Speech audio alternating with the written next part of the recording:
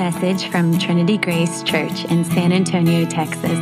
For more information, please visit trinitygracesa.org.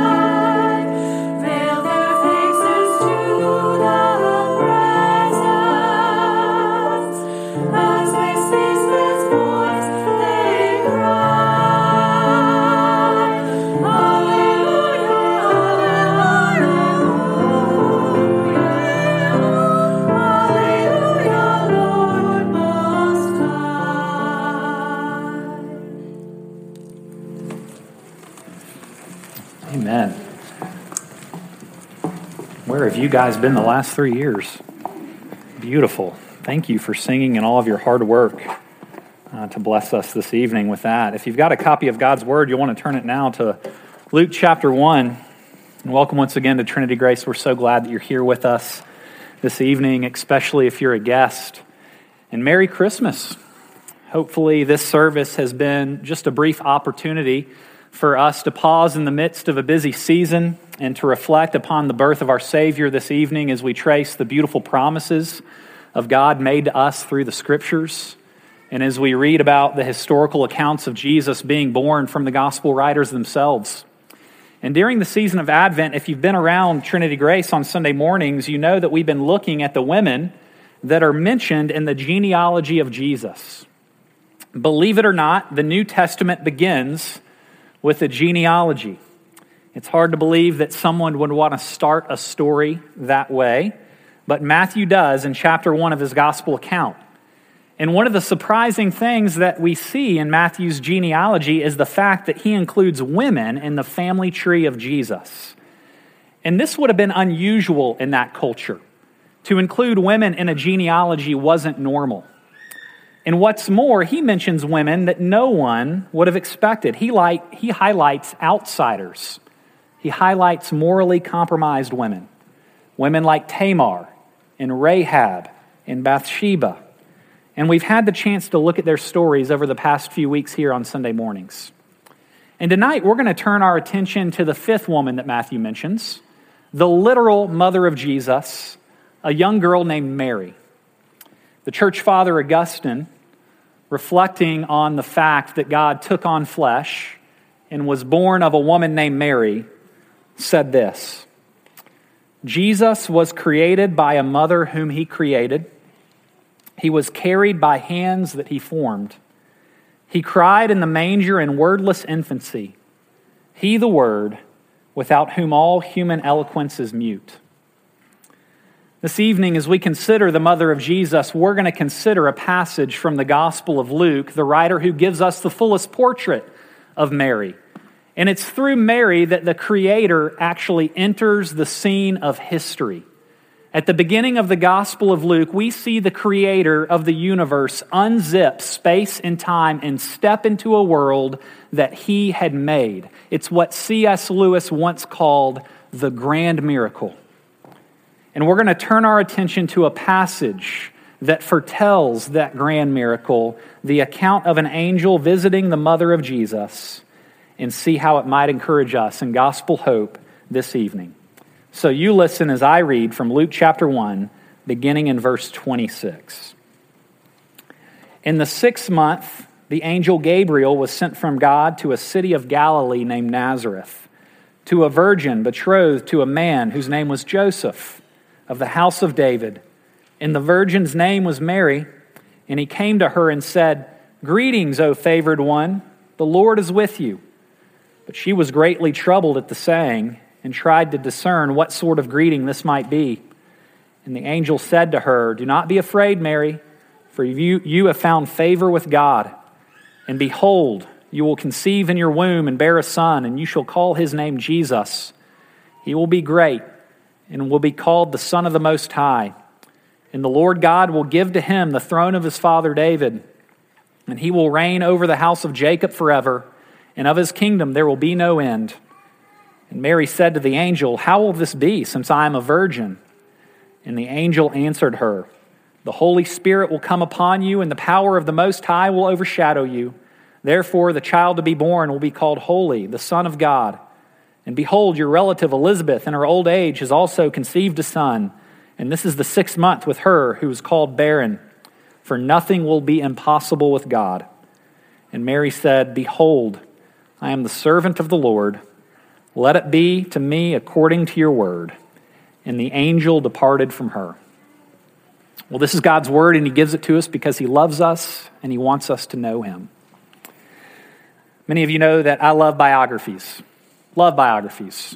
It's one of my favorite genres of book to read, and I specifically love to read presidential biographies, where you're able to get a peek behind the scenes, so to speak, of the curtain of an important person's life. It's interesting to hear about how people who rose to such prominence and influence, how they grew up.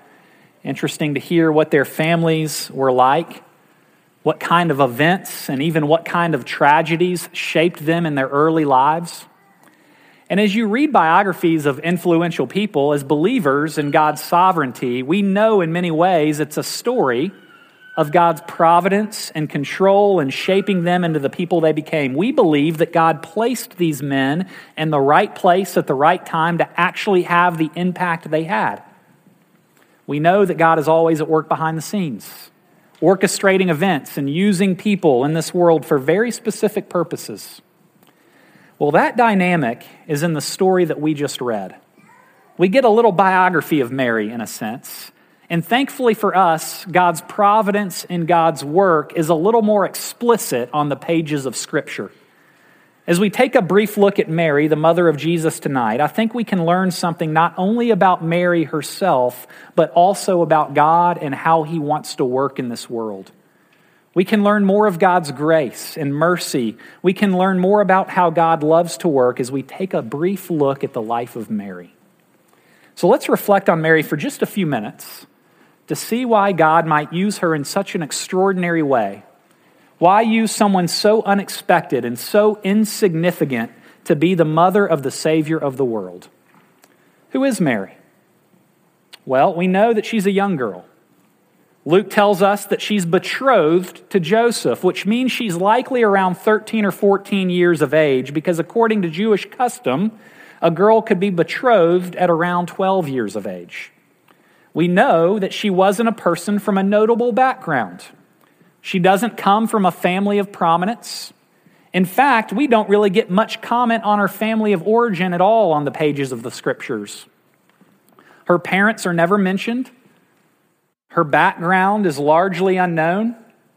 By all accounts, she was simply living a simple life when she was singled out by God for arguably the most important task the world had ever known. We also know that she's from Nazareth, which is described by Luke as a city. But he describes it as a city because there's no word for town in the Greek language. Nazareth was actually a small town, one that wouldn't even have shown up on a map, one that Luke had to describe as a city of Galilee so that people knew what part of the country he was actually talking about. Mary was really, for lack of a better word, a nobody. She was nothing notable. The most significant thing about Mary is her insignificance. And if you put yourself in her shoes, you'd understand how she would have been scared, like Luke mentions in his passage. After all, she's now pregnant before being married. She's talking about being visited by angels with her friends and her family. She's likely being looked down upon by them. She is suffering for being favored by God, suffering for being blessed. I think oftentimes we miss Mary's quiet, humble heroism.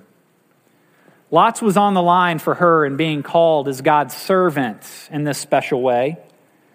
You got to think about it. She would have been the object of public scorn. People speculating about just what kind of immorality Mary must have been up to get pregnant like this.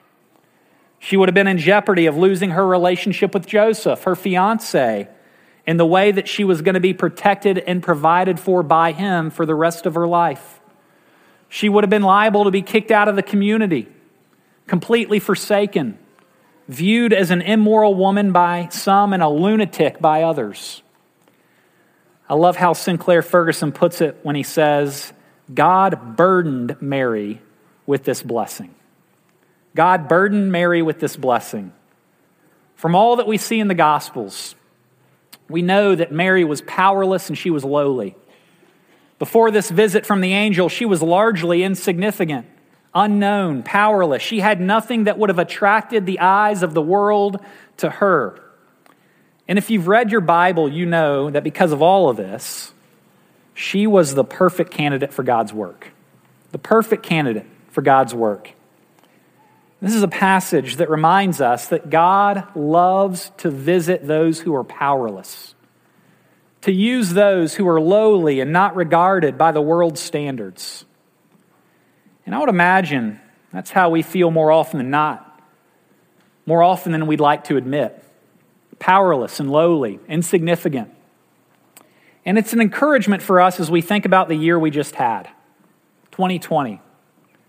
A year where we came face to face with our lack of power in many ways. A year characterized by feeling low and discouraged, relationally, vocationally, emotionally, spiritually.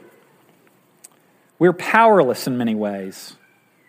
Powerless to change relationships that we wish could make better. Powerless to defeat sin and temptation in our own strength. We're powerless when it comes to how our bodies disintegrate and disease overtakes us. We're powerless against debilitating depression and sadness that we experience. Powerless against the inevitable approach of death. We're also lowly in many ways. Not knowing exactly why everything we experience works out for good. Not actually believing that. Not able to change certain aspects of our lives and our experiences. Not able to pull ourselves up to experience the joy and the happiness that we wish we could in life, especially during this season. I think we can resonate with Mary in many ways. And we can find great comfort and hope as we see how God uses Mary in our passage, in our world. We see that God is with her, literally with her if you think about it. Just like He is with you, literally in your heart by the Spirit this evening. We see from our passage that God loves His people. We see that God is one who shows up. We see that God is one who remembers and keeps his promises towards his people. Remember, Mary is not important and significant before God calls her. In fact, she's what we might call, like I said earlier, a nobody. But God comes and makes her important. He comes and meets her where she's at, in her lowest state, specifically because she's what the world might classify as a nobody. God meets Mary in her weakness and humility. God comes to her for no good reason other than his grace. And what we see in our passage and what we're reminded of on Christmas is that God delights to highly favor those who don't have enough. He delights to highly favor those who don't have enough. In fact, you could say Mary had nothing. She had nothing. And that's exactly the kind of situation that attracts the attention of God. God put this young girl, the one who has nothing, in his plan, and she plays a highly favored role. Mary shows us that God is incredibly merciful. Incredibly merciful. Mary reminds us that God is found in the weak and the humble of this world. She reminds us that God isn't hiding. God is not trying to be aloof, but you can only find him in the places where he wants to be found. She reminds us that God's always merciful and true to his promises. And through the baby that Mary carries, we get to tangibly experience God's mercy in our lives in this world. To witness just how far God is willing to go to rescue a people that he loves. I like how one of my friends put it when he said this: other kings were first a baby. Jesus was first a king, then a baby. In Mary's womb, his glory was hidden, but not diminished. This baby Mary carries would grow up, and he'd identify with people like Mary. In fact, that's what he came to do, to identify with people like Mary and to identify with people like you and me. This baby would grow up and be cursed when he should have been blessed. He'd be abandoned when he should have been received. He'd be looked down upon when he should have been worshiped. All so that you and I might, along with Mary, experience the peace and joy that comes along with being favored by God. Let me pray for us this evening. Lord Jesus, we thank you for coming and stepping into this world, for being with us so that you might forgive us, so that you might make us new, so that you might use us in your grand purposes of redemption. We pray this evening and that tomorrow, as we think about your birth, as we reflect upon who you are and what you've done, that you would bring great joy to our hearts and souls, that you would help us to experience your love as we gather with our families and our friends in order to remember the great lengths that you have gone to in order to rescue and to save your people. Lord Jesus, we pray that you would turn our hearts' affections upon you. It's in your name we pray. Amen.